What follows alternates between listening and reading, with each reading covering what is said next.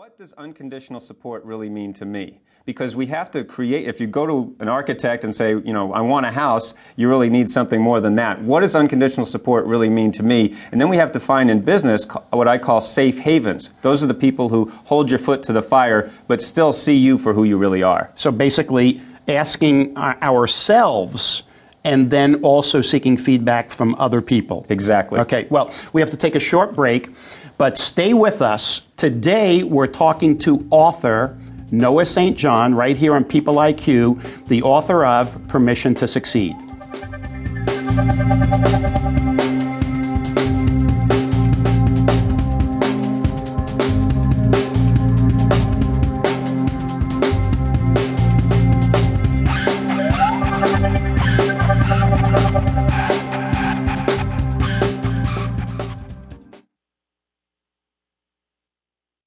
This is TSTN. Welcome back to People IQ.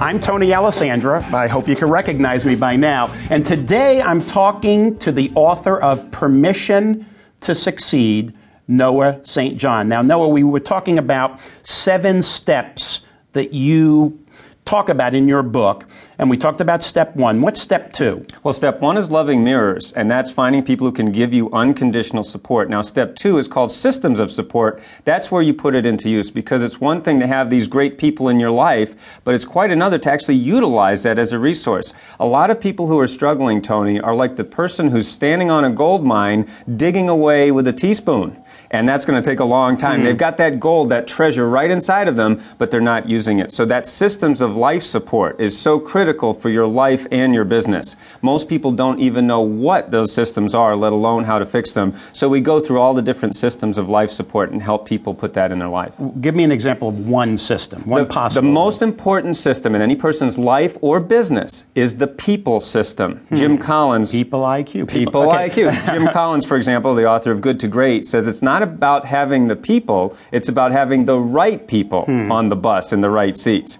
And I believe that very, very strongly. So, I mean, you have to have the people in place, and then, as I mentioned, utilize them, because a lot of times people, want you to succeed, they want to support you, but you never ask them. And not only that, sometimes you don't even accept their support, which is very important. That's why you get a lot of John Belushi, Chris Farley, Andy Gibb, people who had everything but didn't let the people close to them love them, support them, and now they're gone.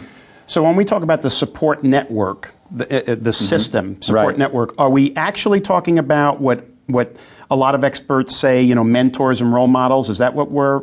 I call them safe havens. That's the business version of a loving mirror. Right. That's somebody who can give you unconditional support for who you are, but also support you conditionally, because, as you know, work is conditional. You can't just go out to work and say, please love me and give me money. You can't do that. So you've got to do things, and so that safe haven will help you to do that. All right. So we've gone through 2 steps. Right. What about step 3? Step 3 is called goal-free zones. Now, a lot of people feel guilty, ironically, when they're not always doing something. They're on that treadmill running away, and they're staying right where they are, but they're really, really busy. So I tell people, listen, you've got to take a goal-free zone, which is literally give yourself permission to stop. To stop setting goals for just a little while. Yeah. Now, you don't have to have a goal-free forever, but just a little time. I mean, even if it's 10, 15 minutes a day, so you realize that your worth doesn't come only from your accomplishments. Many people have their self-worth only with their money or their possessions or their accomplishments. We have to get away from that. And I could tell you all day, but you don't believe me. So you have to experience that goal-free zone for yourself. Yeah. And this, I can tell you right now, this is an issue for me, because I have a very difficult time relaxing or getting away from things. Right. Even when I'm watching TV, I'm either reading or I'm doing something else. I'm working on my computer. I find it very difficult to just do one thing. I'm very multitasking. There's nothing wrong with that. We humans are goal-oriented organisms. I mean, you see something you want and you go get it, whether it's lunch or a car or a spouse. I mean, all sometimes in the same day. So, that's a good day. But anyway, we're always going to be like that. So again, I'm not saying don't ever have goals. That would be silly. But we have to have those goal-free zones where you give yourself permission to stop and realize, my worth is not dependent on what I do. I am worthy. I'm worthwhile just because I am, because I exist. All right, so I understand it philosophically. Right. I accept it. Sure. But it's easier said than done for somebody like me.